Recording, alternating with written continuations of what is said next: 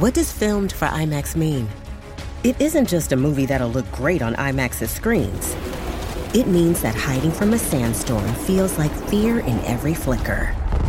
And every triumph is felt in every sound wave. And the things we've only imagined, you can truly experience those too. That's what filmed for IMAX means. Get tickets to experience Dune Part 2 now and IMAX's exclusive expanded aspect ratio. This episode is brought to you by ABC. Station 19 is back for its final and hottest season yet. Andy finally becomes captain, and she's going to give it her all to be the best leader the station has ever seen. Will she succeed? Get ready for fiery new romances and high adrenaline rescues. Watch the Station 19 season premiere tonight at a new time, 10/9 Central on ABC and stream on Hulu. Hey, everybody. Thank you so much for joining us again on Misunderstood. I'm Rachel Yucatel. So when I used to work in my past life in Las Vegas, I was the director of VIP operations at the largest and best nightclub in the world called Tao, which was in the Venetian. And part of my job was to cultivate a customer.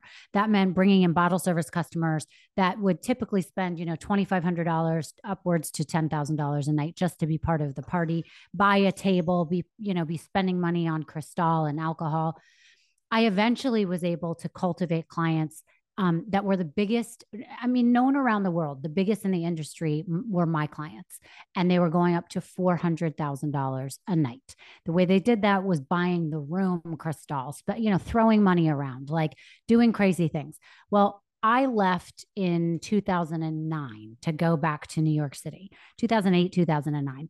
And right around then, a guy used to start coming into Tao. His name was Joe Lowe, and he was known to be one of the biggest spenders.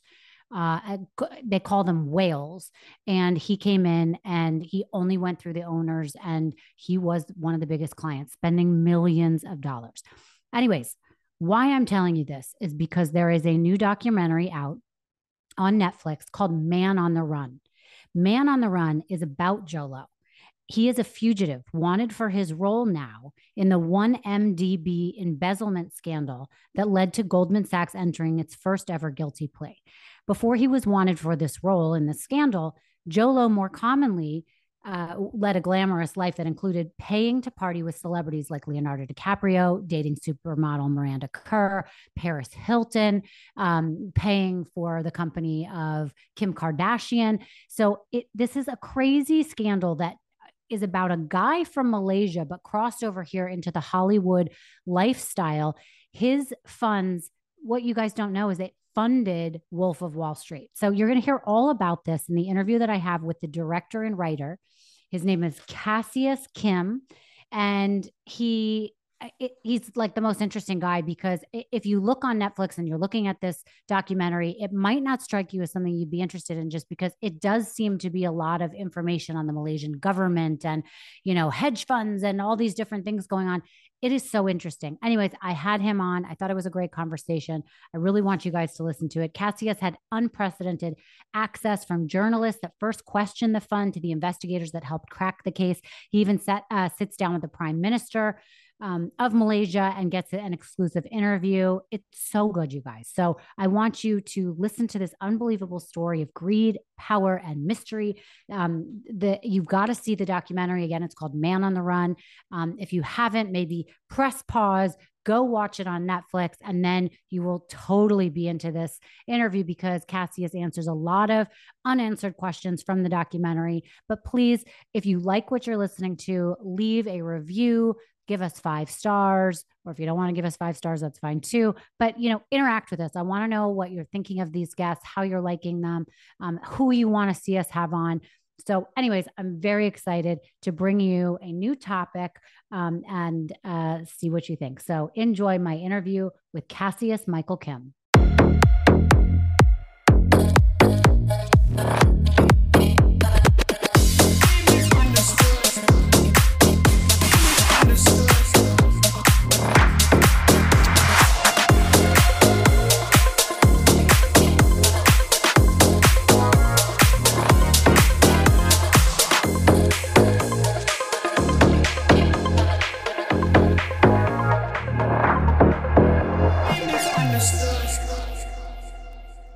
Cassius, thank you so much for being here on Misunderstood. I watched Man on the Run last night on Netflix. It was so good. I'm so happy that you're here, and I'm so happy everybody gets to hear more about this documentary that you did.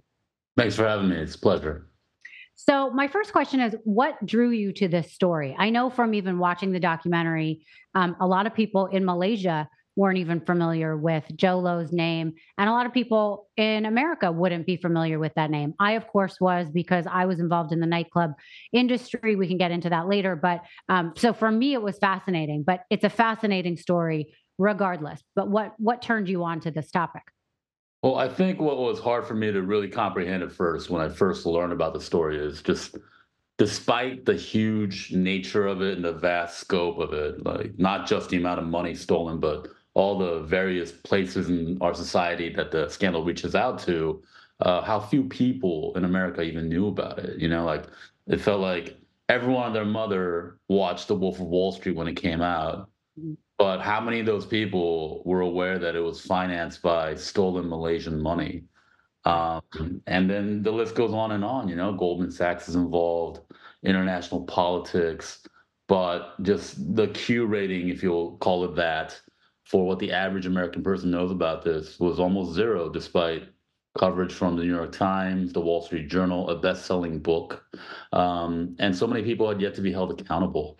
Right. So it just felt like a great story to kind of sink into and grab a hold of and try to tell the truth of it to as many people as possible. So, for people listening that might not know what we're talking about, can we lay this out a little bit for them? Explain who Jolo is. Yeah, Jolo, birth name Lo Tek Jo, is a Chinese Malaysian businessman, so to speak. He created this thing called 1MDB, which stands for One Malaysia Berhad Development, and it's just a fancy name for a sovereign wealth fund underwritten by the government of Malaysia. And through his personal connections with the former Prime Minister of Malaysia, Najib Razak, he was able to come into control of this multi-billion-dollar sovereign wealth fund designed to invest Malaysian taxpayer money into infrastructure projects, the development within the country, investments for the country to accrue interest and investment money from excess funds that the government might have. But unfortunately, unlike the Middle Eastern countries where sovereign wealth funds really first began and took off, where they have unlimited funds, Malaysia wasn't in that boat. So when they created this Malaysian sovereign wealth fund, the government had to accrue a lot of debt to finance it. And instead of investing this debt money, they stole it. And they started to spray it around the world in parties and paying for celebrities to hang out with them and ridiculous luxury goods and so forth. And the scandal stretched on for many years. And the list of things they wasted this money on, it's kind of endless. Right. So let's talk about that aspect, because that's where sort of Americans' ears perk up. So he was paying loads of money, not only in nightclubs to, buy alcohol and do the thing you're supposed to do in a nightclub, but he was paying to be in the company of some of the, hottest celebrities, I guess you would say. And at the time that was Paris Hilton, it was Kim Kardashian, it was Leonardo DiCaprio. And then that turned into funding, it was Jamie Foxx. And then it turned into funding The Wolf of Wall Street, like you said, which is crazy, because I still think, even though the documentary is out, people don't get that. I think that's such a crazy thing, because that movie is about greed and, all wealth and excess and gluttonous behavior, sort of. And that's what his life was. And I think it's incredibly interesting. And I think Americans need to watch it, because it's so interesting and spans over things that are not going to make your eyes glaze over. I think when some people hear Malaysian government or funds or, corruption in Malaysia, that to them is like too much. It gets a little complicated. But there are so many things that come into our country. And then there's a lot of parallels too, which I want to get into later, about, Najib and someone like Donald Trump, who's running, and getting himself in some sort of situations and trouble. So I want to ask you, when you were thinking about doing this story, I was really curious. about how it unfolded to you. So I'm assuming that you thought about doing it and you thought it would be a great story because you were going down one road, and then what you came across, because you got access to some amazing people here. Yeah, I mean, it's kind of like peeling an onion, right? Like you just Mm. kind of have to take it one layer at a time and see what you're left with. And also, it just starts by doing outreach. Obviously, there's a little end montage of all the people who wouldn't speak to us. Yeah. But luckily, we did have a lot of people that would speak to us, and they kind of form the backbone of the story itself. And As you mentioned. those people that we don't see on camera, though, were you getting a lot of people speaking off the record as a source to tell you about what was happening, let's say in the nightclubs or whatever, with different aspects of your story?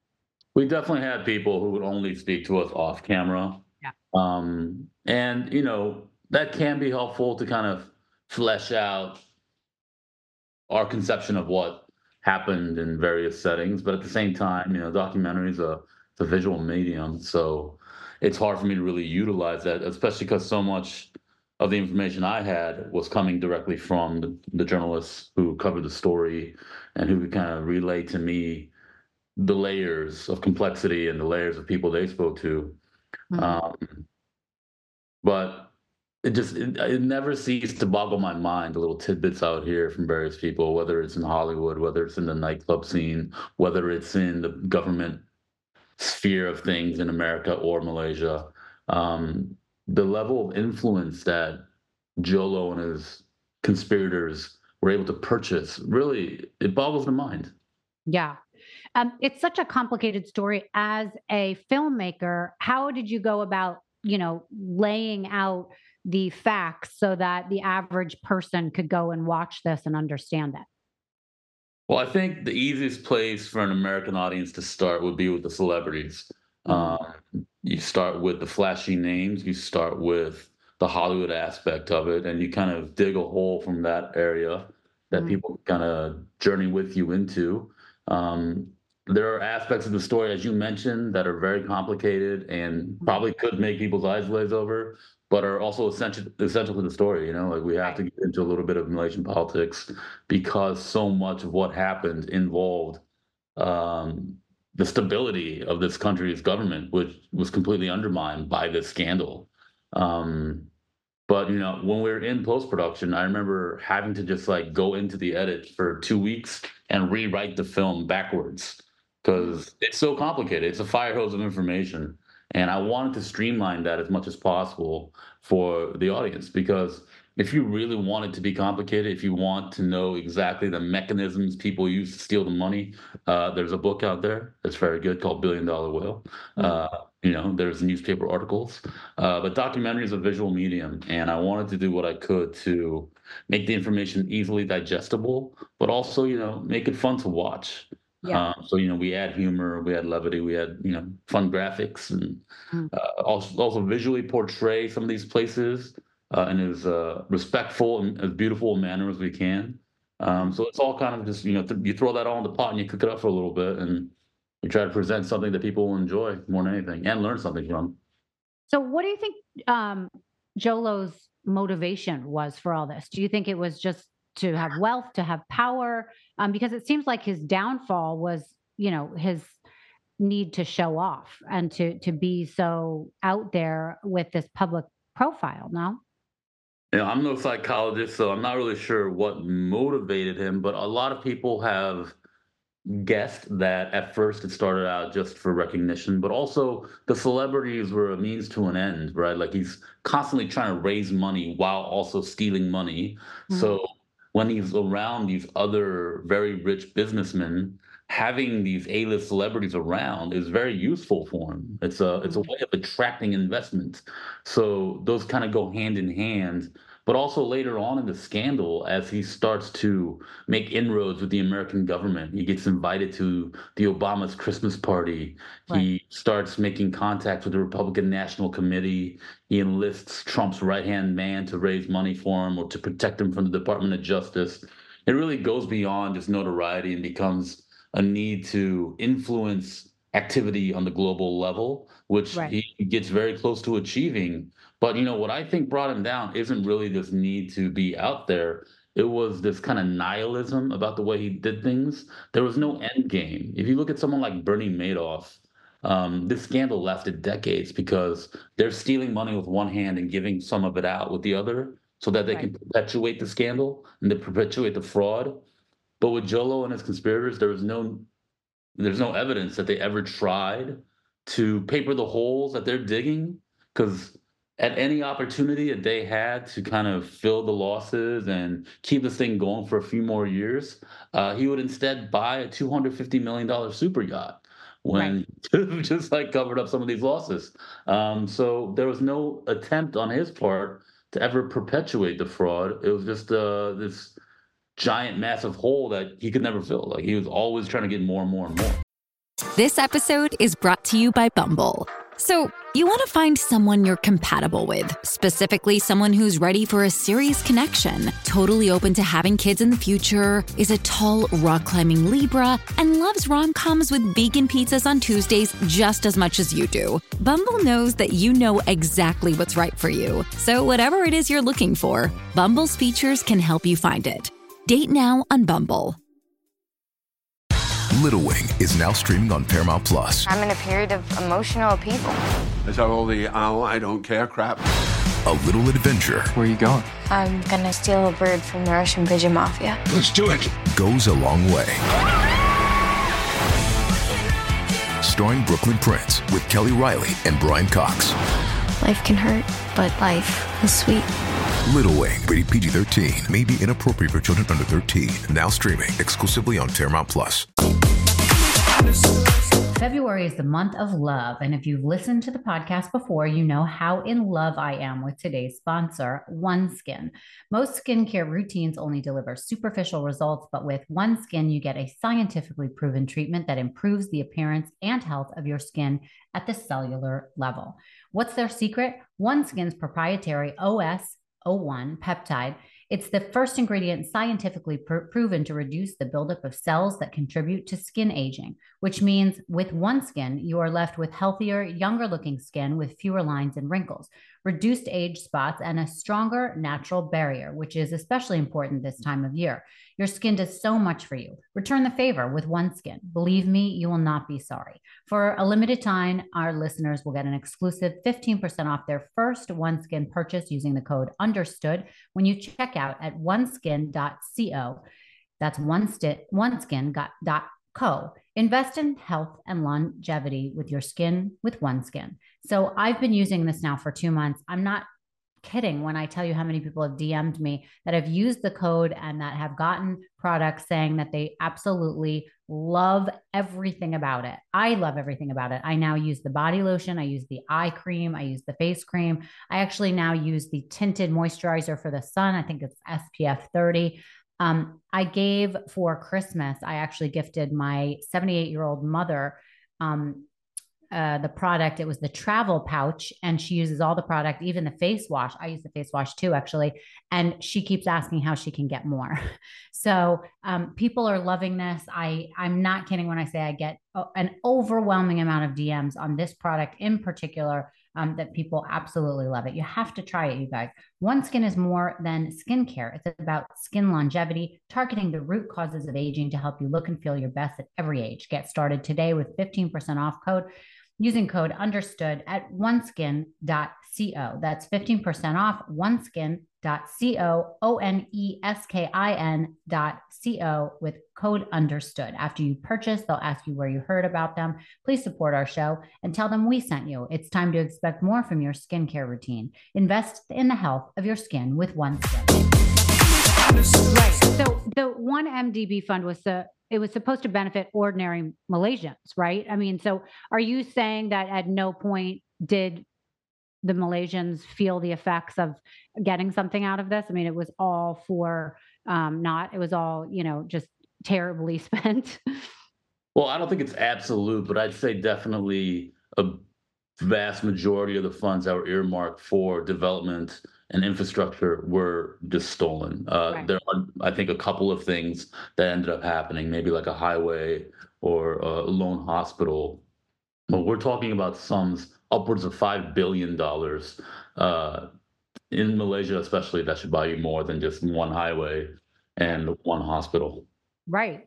So what's interesting about this is he spans, like you said, through all of the world. He has access to people in Saudi Arabia, to all the way to America, and to our through our presidents, right? Um, but what I think is interesting, and you cover it in your documentary, is that no one really takes the time to say, well, wait a minute, who is this guy? Where, where's the evidence that this is real? Where is all this money coming from? And, especially in the world that I used to be in the nightclub industry, it would not benefit those nightclub owners to even ask those questions, because at the time, they were in the throes of making more and more money on a nightly occurrence. And if they had a whale, as we called them, and like this book is written, we didn't ask where that money came from. I mean, when I left, I moved to Vegas. I opened up Tao. I worked with Noah and Jason, and our job was to bring in these clients. And whale is a term that came up, maybe a year or two into what we were doing in the nightclub in Vegas, because it hadn't really been cultivated, it hadn't been created yet. And one of my clients was the first person to start spending that kind of big money. And at the time, it started with 80,000 a night. Then it was 150,000. Then I went to 250. Then I went to 450. Everyone knew his name, from the places that we owned in New York to the Hamptons to, St. Bart's, and then back to Vegas. And then all the business owners wanted that one client. Now, I left Vegas right as Jolo became the new client. And he didn't even go through someone like me. I was the director of VIP operations. He would go through the owners. But I can guarantee you no one was asking where that money was coming from, because they were just excited that he would be in the room spending and having other people spend, right? Because people would be so excited that someone like Joe was there, so they would want to be there on that night. They would want to get to know him. And it behooved people to have him in their presence. So I'm sure no one wanted to even ask those questions. Well, is it true that Jason and Noah bought Jolo a Lamborghini for his birthday because of all the money he spent? I mean, I have heard that. I wasn't there, so I cannot confirm or deny. But yeah, I mean, that is something that would happen, because people would. It was like, they would give back to their clients in whatever way, shape, or form. And Jolo was definitely one of the biggest clients that they had, that helped them help their business, profit like that. And so, it doesn't surprise me that one of the names at the end of your documentary is one of the owners of the nightclubs that does not want to talk, because why would they want to talk, right? What's in it for them? And not that they have been paid off, but they made enough money that they just want to wipe their hands of it, I would think. Well, I think that's what is really disgusting about this whole story. There's the old joke: if you want to go to jail, steal a candy bar. If you want to become rich and famous, steal $1 billion. Right. And at every level of this scandal, you see people turning a blind eye because the numbers are so big. Their faces get flushed red with greed, and they'll turn the other way because they don't want to know where this money comes from, right? Like you said, he wants to just act like it never happened. And this scandal, more than any other financial scandal, is filled with dozens of people, maybe hundreds of people, who benefited from the largesse of this man, Jolo, who stole billions of dollars and then sprayed it around the world. So, of course, a lot of people benefited. And not just like crooked businessmen or shady nightclub owners, but even like the people that worked on his yacht, who were actually just like blue collar workers. I know Jolo helped finance like restaurants for some of these people, because it means nothing to him. When he would hang out with Leonardo DiCaprio, he would flip like $50,000 casino chips at random strangers. Right. It's because this money meant nothing to him. And Jordan Belfort, the actual Wolf of Wall Street, has a quote about this. They were at this massive party at Cannes that Jolo and Riza Aziz, his production partner, were throwing for their company Red Granite. And Jordan Belfort turned to his friend and said, they're spending money like they stole it. People that actually work for this money, they don't spend it like that. But, Jolo's the same guy who in Saint-Tropez dropped $4 million in one night on Cristal. So. Right. And there are men like that. And I know a couple of them that spent a lot less, that declared bankruptcy, lost everything, lost their family, their wives. but they're not on the run, so to speak. Okay, so if Goldman Sachs had not been involved, would the U.S. government have intervened in this fraud, do you think? I do think that just because the numbers were so vast, and really the legal precept that the U.S. involvement is based on is that because so many of these transactions were conducted in U.S. dollars and routed through U.S. financial institutions, and it's not just Goldman Sachs, because Goldman Sachs only got involved to facilitate a number of bond sales on behalf of 1MDB, and they really got their hands dirty. I'm talking like they knew what was happening. They took these bonds. Goldman Sachs bought the bonds themselves and then sold them aftermarket, which contravenes like normal investment bank practice. And they also charge 10 times the fees that they typically would. But aside from that, Jolo had an American lawyer. They were routing their money through accounts in Deutsche Bank, Chase, all these institutions. We have a massive graphic in the film that kind of has a logo of all these institutions that worked with or benefited from these transactions. So I think the U.S. government had a lot of incentive to get involved, not just from the geopolitical perspective, but because Jolo and his conspirators were just making a mockery of the U.S. financial system to conduct their money laundering. So can you explain to everybody how it started to crumble, how the government started to close in on Jolo and some other people who are now in jail, but how did it all start to crumble?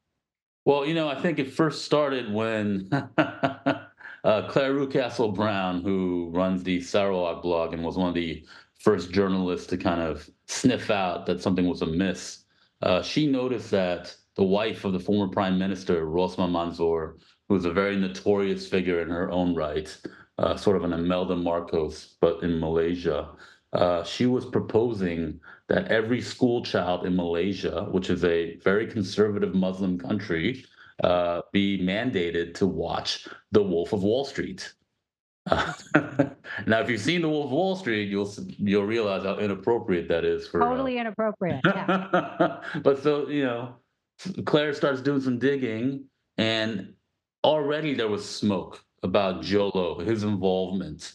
Where is this money going? Because the 1MDB fund's been operating for a few years now, and no one's seeing any benefits. No one's seeing any tangible results. So Claire's doing her journalist thing. She's digging through The Wolf of Wall Street, and she looks at the red carpet photos, and who's there on the red carpet with Leonardo DiCaprio and Martin Scorsese?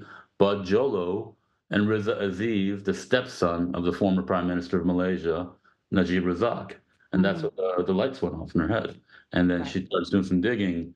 And through her investigations and the investigations of Ho Kai Tat and his staff at the Edge Malaysia, which is kind of the equivalent of the Wall Street Journal of Malaysia, they discover that the first big venture that 1MDB undertook with Petro Saudi, a London-based petrochemical company, was actually a complete sham. The so-called prince who had helped set up Petro Saudi was like the 37th prince of Saudi Arabia and was lending his name. And these energy assets in Turkmenistan that Petro Saudi purportedly owned were all kind of fraudulent. This gentleman who's very high up at Citibank and other big American financial institutions was paid $250,000 to give this valuation of these energy assets without even looking at them, without even visiting. And there's emails where he's asking Jolo's friends, "Oh, what do you want me to value this for, so we can show this fake paperwork to the government of Malaysia?" And the government of Malaysia deposited $1 billion into this joint venture with Petro Saudi, and immediately $700 million of it was diverted to Jolo's accounts. And that's when the partying started. And you can literally trace that. Jolo's right-hand man posted on Facebook, "I felt the earth shake the day that the $700 million was deposited to their accounts." And then they went on an epic spending and gambling spree in Vegas shortly thereafter. Right. So this kind of behavior continued. And as you kind of pull the thread, Claire and other journalists were able to receive documents that established this paper trail of the story I just told you through a whistleblower named Xavier Justo. And with that, the Wall Street Journal got involved, the New York Times got involved, and the Malaysian government got involved. And that was kind of the beginning of the end of it, although there were many more parts, because then the counterattack from the Malaysian government was that Najib Razak, the then prime minister, arrested all his enemies and shut down all the investigations into him, which is what ultimately also necessitated the participation of the Department of Justice. Right. So that's where it gets interesting. And also, I know in your documentary, there's a big part where you talk about how Najib gets over $600 million deposited into his personal account. And he says there's no strings attached. This was just because of a relationship. And I think that rang a lot of bells for people. And that's where people start to question his intent and, association with Jolo, right? Yeah, so I think that should always set off alarm bells when the leader of any country receives $680 million from some shady bank account to his personal accounts.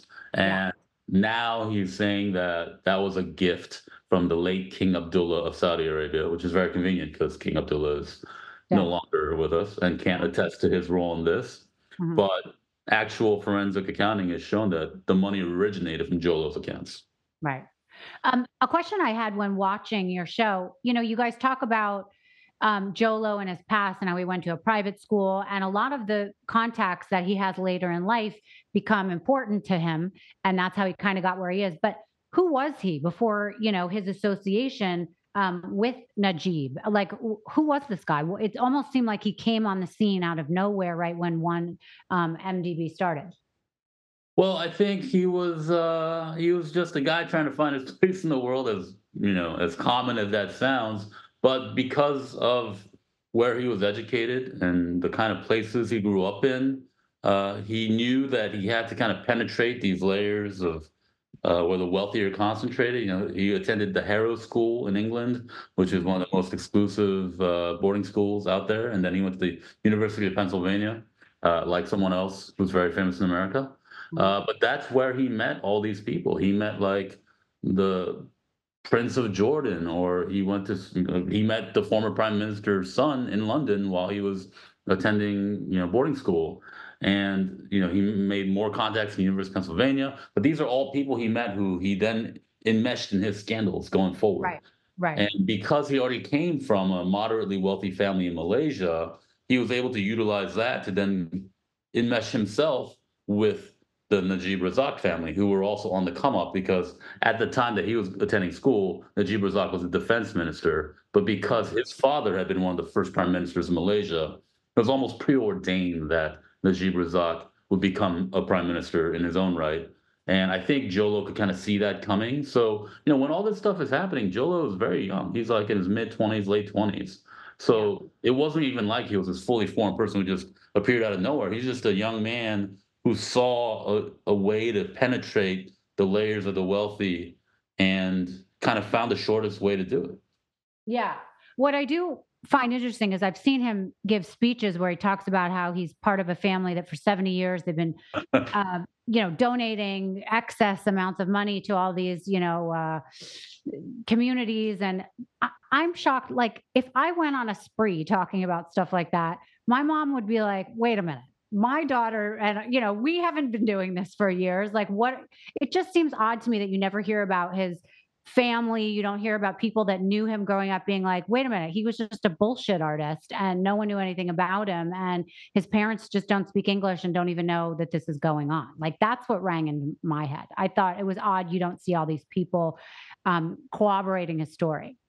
Well, I mean, I think if we were out in Malaysia, we would be more aware of it, right? So like his family's involved in lawsuits with the government where they're trying to take things back from them that Jolo purchased for them with stolen money. So, his father was like a moderately successful businessman, but they're not like the Rockefellers or anything. But Jolo, once he had all this stolen money, these billions of dollars that he had to kind of rationalize and justify, he retroactively changed his family story by saying that he was the secret heir of this billionaire fortune, when in actuality, he's just creating a cover story.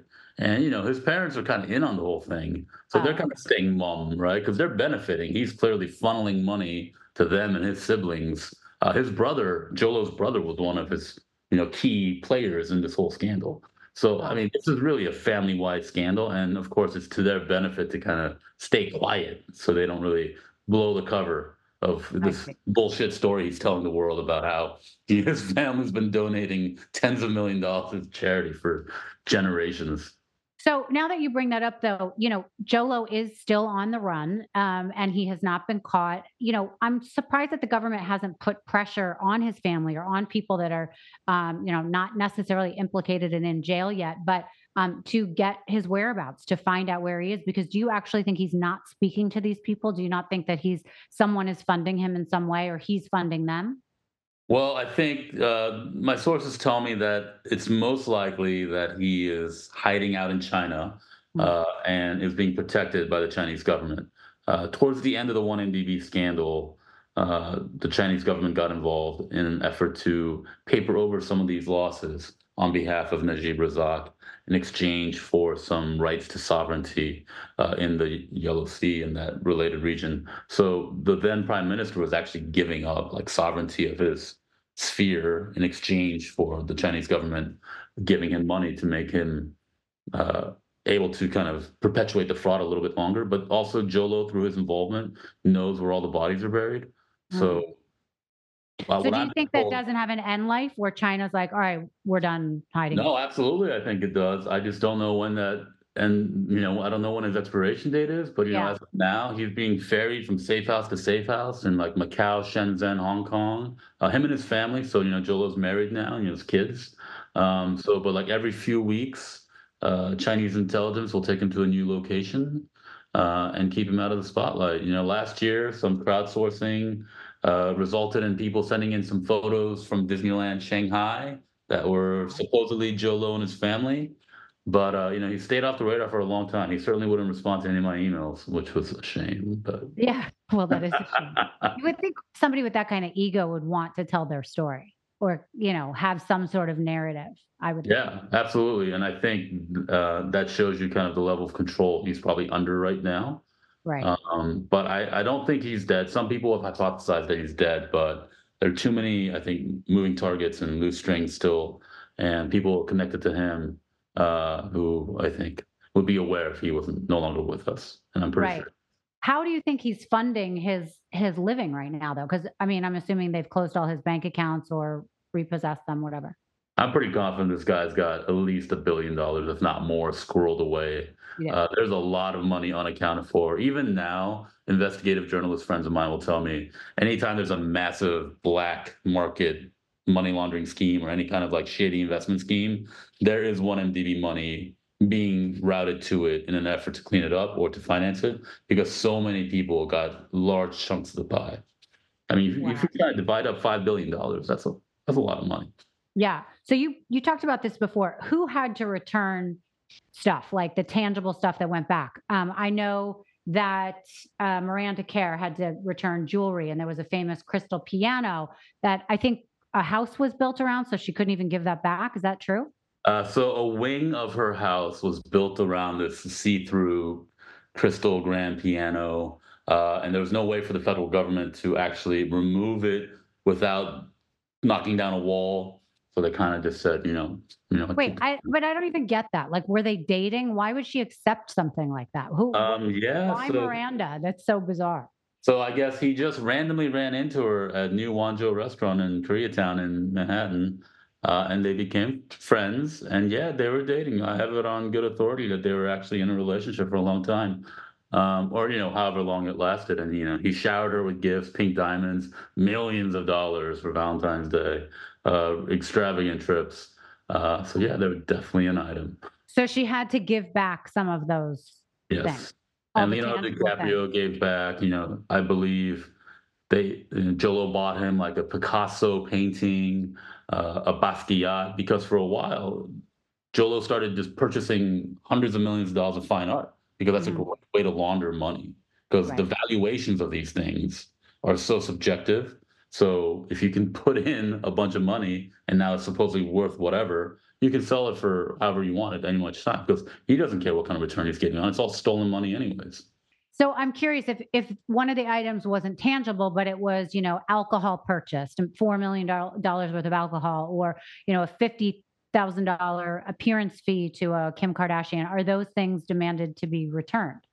You know what? I'm not so sure about that. I'm pretty sure the government probably had too much to chase down on this end. I do know like a lot of the tangible stuff, also like the profits from the Wolf of Wall Street, and then maybe some of these appearance fees that are traceable. I think that's the other thing, right? Like, you have on people testify to what people were paid. How much of that do you have a paper trail for, and how much Mm. of that is be able to be corroborated by the government to demand that money back?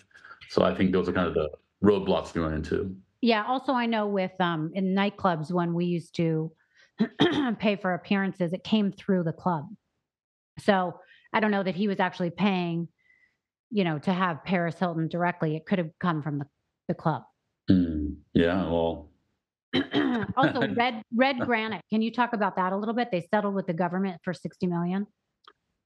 yeah, so Red Granite was the production company that Jolo created with Riza Aziz, the current stepson of the former prime minister. And they financed The Wolf of Wall Street. They financed Dumb and Dumber 2, among other notable features. And it was all built on a house of cards. It was all financed by stolen Malaysian money. And when that was found out, oh, and how could I forget the American producer and former Paris Hilton bagman, Joey McFarland. So this trio created this company, Red Granite. Cholo was obsessed with red.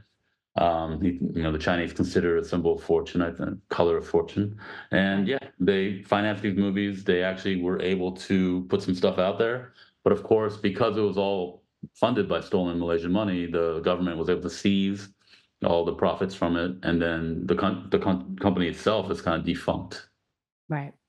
I want to talk about Najib for a second. What went through your mind when the prime minister agreed to sit down for an interview? I thought that was Uh, pretty great that you had that at the end of the documentary. Yeah, I mean, look, this is what I told everybody, even the people that wouldn't speak to me. This is a chance to set the record straight from your perspective. Do you want someone else to tell your story, or do you want to tell the story yourself?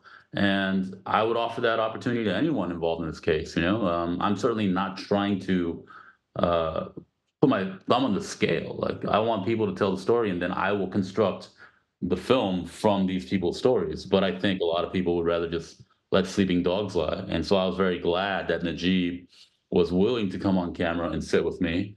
We spoke for 4 hours. And people can see for themselves what he says, but now he's been trying to ban the movie in Malaysia.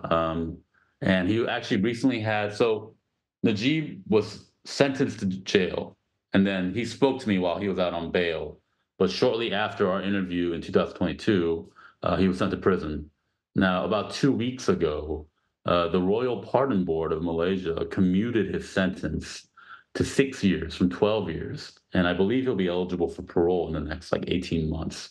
Wow. So this whole thing is ongoing. The corruption is vast, and it involves a lot of the people in the movie. And we're still seeing kind of the effects of it play out in real time. So I'm actually very curious to see how this all ends up. Yeah, I mean it's a crazy place, Malaysia, but also as you mentioned before, a lot of parallels to here.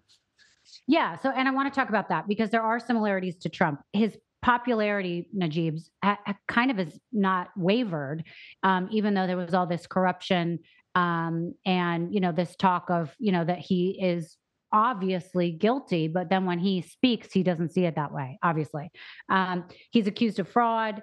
And he was still running for an election, right? Is that what happened? No, so when we were out there, he was actually campaigning on behalf of his party. So his Okay. party, Barisan Nasional, was the ruling party in Malaysia for 65 years since the inception of the country. Mhm. It's a majority Muslim country and it's a majority conservative party. So it's been one party rule in this so-called democracy for a very long time. So even when he was out on bail, as you mentioned, he's one of the most popular politicians in Malaysia.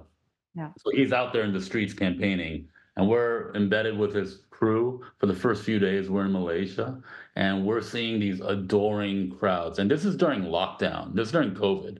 So Mhm. we're seeing tens of thousands of people in the streets, although to be fair, a lot of them are paid. So that, pay to play is a real thing around the world. I think Americans kind of lose their sense of it because even in America, pay to play was a real thing back in the 60s and 70s, but it's Mhm. kind of died down now. But all around the world, in second world, third world countries, politicians are constantly paying people to show up to events, pay people to vote, and Najib himself is notorious for this because he's actually one of the things he's accused of is stealing 1MDB money to pay Malaysians to vote for him to get the vote out.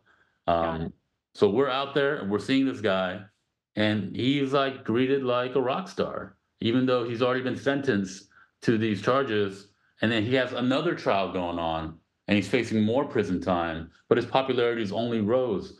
And it was really difficult to escape the parallel to Trump. Mm, Because for us, like as an American crew in Malaysia, the echoes of Trump are everywhere. This massive fraud, corruption, this guy who's facing jail time, but is consolidating his political power at the same time. mhm, And now, even now, with him being sent to jail, but then having his sentence commuted, the mhm. fallibility of the justice system and kind of what Trump's facing in his legal trials right now, um, I don't know. It's like at a certain point a few months ago, I felt a lot better about the situation because Najib had been sent to prison. He had been held accountable. So many people in this story have not been held accountable. In fact, the only people that have been held accountable are like low-level bankers that really had nothing to do with the mastermind of the fraud. Right. Jolo's on the run. Most of his right-hand men are free. Um, but Najib was finally held accountable. But of course, that's Right. all fallen apart in the last couple of weeks. Right. So actually to talk to that point for 1 second, what would it look like if Jolo was caught and got arrested? Would it bring this whole thing down, or like what would that look like if he was finally found? I think part of that depends on his willingness to discuss the particulars of the story because Mm, no one knows the ins and outs better than him. If he wanted to, he could bring down a lot of people. And I think that's another part of why he's out of sight, out of mind. But yeah, that would be, I think, the ultimate level of accountability for at least the Malaysian government and for people who've been defrauded by this around the world. And it's not just Malaysian people. Like the Swedish pension fund was one of the biggest losers in this because they purchased the bonds from Goldman Sachs right. through 1MDB, and they lost almost their entire portfolio. And they're involved in a huge lawsuit against Goldman Sachs and 1MDB for that. But yeah, if Jolo was caught, it would just really take the cover off the case and we learn the real truth about who's responsible for what. But and so I kind of wanted to like wrap this up and explain to people why it's so important, because I think it sounds like people are like, well, no one really got hurt, and it's not like somebody was really, people got money stolen from them, and who really cares? But the point is that I think it started with something that became about greed, but then that that is able to influence powerful people and countries, and it's been evident that those are the people now involved, and that can sway elections, it can sway powerful decisions, and that's where the danger comes from. Am I right about that? Absolutely, absolutely. And one of the most difficult things about financial fraud is identifying who the victims are. And that was a big part of what the story we were trying to tell was. That's why we went out to the streets of Malaysia and we talked to the average Malaysian person. I think the average Malaysian person makes less than like $20,000 a year, but that's the average. A large part of the country makes a lot less. And there's endemic poverty all over the place. And these are the people Najib and Jolo were stealing from. These are the people whose lives they've furthered the misery of because they now have like more taxes to pay, and the Malaysian people are now on the hook for $11 billion of debt for the next 40 years. So this isn't just like this generation of Malaysians; it's the next generation of Malaysians who are paying for Jolo's exploits. Basically, he put them on a credit card, and now they're paying the bill. But Right. as you mentioned, Jeff Sessions, when he was the Attorney General of the Department of Justice under Donald Trump, was in negotiations to drop the case against Jolo in exchange for a Chinese dissident. Like these are high level machinations happening just to protect a criminal, a Mhm. pretty low, a guy who's doing a lot of crime, but I mean, it's financial fraud, right? And to Mhm. protect him, we're willing to give up other assets that we have. And it becomes a geopolitical nightmare Right. because now, as you mentioned, like very important people are getting involved, very wealthy people, very powerful people. And those things should never be involved in this game that someone like Jolo is playing with Najib Razak. Yeah. What is the reaction to the documentary been? You mentioned that Najib has been trying to get the documentary removed. Have you heard from other people? Yeah, it's there's been a steady stream of people who are reacting to the doc, and it's been really heartwarming to see, especially the reaction from people who feel like their voices are finally represented by Mhm. this.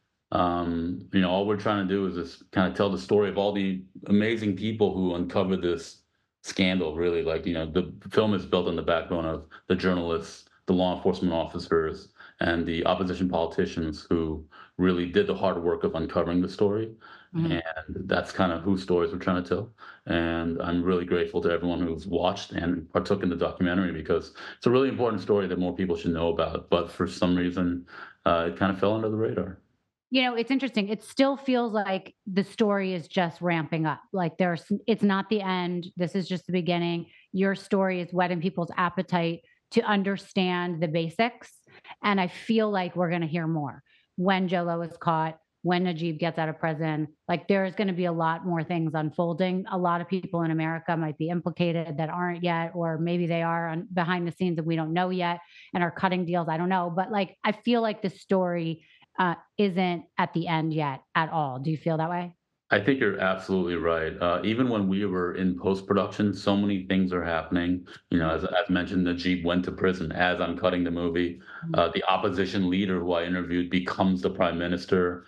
Tim Leisner, the Goldman Sachs envoy, is testifying against Roger Ng, who's the other Goldman Sachs banker who was his best friend and underling. All these things are happening concurrent to the creation of the film. And we waited to make this story to make this movie because you need distance from the events to be able to tell the story. mhm. So, I mean, it's been like 5 years since everything happened, but even now, the tentacles extend so far that I think you're right. Like, we have so much more to see, so And much more. also, yeah, and you had mentioned the wife. Was it Najib's wife that when they raided the home had um was it millions or $1 billion worth of shoes and bags? I'm not so good with the Yeah. valuation of shoes, but I know she has something like 300 Birkin bags. Yeah. I think that's worth a lot of money, Yeah, I and think so. I would have loved to have seen her closet, but she must have been pretty pissed having them take that Oh, all I away. asked Najib about the Birkin bags. I was like, "How do you explain having so many luxury goods in your apartment?" And he had the audacity to be like, "Oh, those weren't bought with stolen money. Those were gifts from other foreign leaders and their wives. They knew my wife liked Birkin bags, so like the King of Jordan would give us a Birkin bag." And it was total bullshit, obviously, but Right. you know. Interesting. But now I saw from your documentary, she's been sentenced to 10 years as well, but she's out on bail or what's happening with that? Yeah, she's out on bail, and I think the entire status of all these charges against both her and Najib kind of stand in the balance because there's so much happening right now. There's a lot of scuttlebutt that the current prime minister subtly endorsed this Ah, commutation of Najib's sentence in order to consolidate his political coalition, mm, which would be a huge betrayal to his voters, right. many of whom supported him because they wanted justice for Najib. So I think everything is very tenuous right now out Right. there. Um, Do you ever worry for your safety? no, No. Okay. no. Easy. Um, and I'm curious in making this film, did you learn anything that you want to share? Was it something that you were like, oh, I got to do more of these kind of documentaries and get a story like this told, or were you like, I'm never doing this again? Well, my background is in international production, so that came in really handy. Mm, Having to navigate, the multi-country shoot, especially during the lockdown. mm, Um, I think, honestly, going into it, I'd never been to Malaysia. I didn't know much about Malaysia at all, but I had to do a quick primer on just the country itself and learn so much about it. And I think, the saddest thing for me is that there's so many nameless, faceless people in Malaysia who have suffered because of this mm, that people kind of gloss over. And that quickly became kind of one of the main things we wanted to showcase in the film is that it's not just about Hollywood, it's not just about Wall Street. It's built on the backs of these people that, the crimes were committed against. right. And that's who we're trying to, pay respect to, along with the people who uncover the story. Because between those two parties, there's a lot of people who put a lot at risk to make sure that this story got out. Mm, And if we just focus on kind of the flashy stuff, it's a little glib and we forget about, there's people that were murdered. There's a prosecutor in the district attorney's office in Malaysia who was murdered after a document was leaked to the press about a pending arrest warrant for the former prime minister. A lot of people paid the ultimate price. So I just wanted to make sure that we're able to put all of that into context for the viewer and a fuller understanding of what's at stake and what all this stuff cost. Do you have any other projects coming up on the horizon for you? We're expanding into narrative filmmaking, so I'm actually working on a few short projects right now, and hopefully get those out by the end of the year, and in negotiations with some other documentary projects. Okay, and I was just curious, are there any topics or people that are on your bucket list that you're like, that story is compelling, I want to look into this and maybe work on that? But I can't say that here. What if someone hears it and just beats me to the punch? I do have one that I really want to do, but I think I'll refrain from talking about it. Okay. All right. Well, if you ever get to it and you do it, you got to come back here and talk to us about it. Absolutely. I would love to. All right. Well, everyone should see Man on the Run. It's out on Netflix. Where else can people find out more about you? You can hit me on Instagram, CassiusMK. You can also find my production company, thesmokingsection.us. Hit me up. Say hello. Thank you so much for your time. Thank you. It was a pleasure.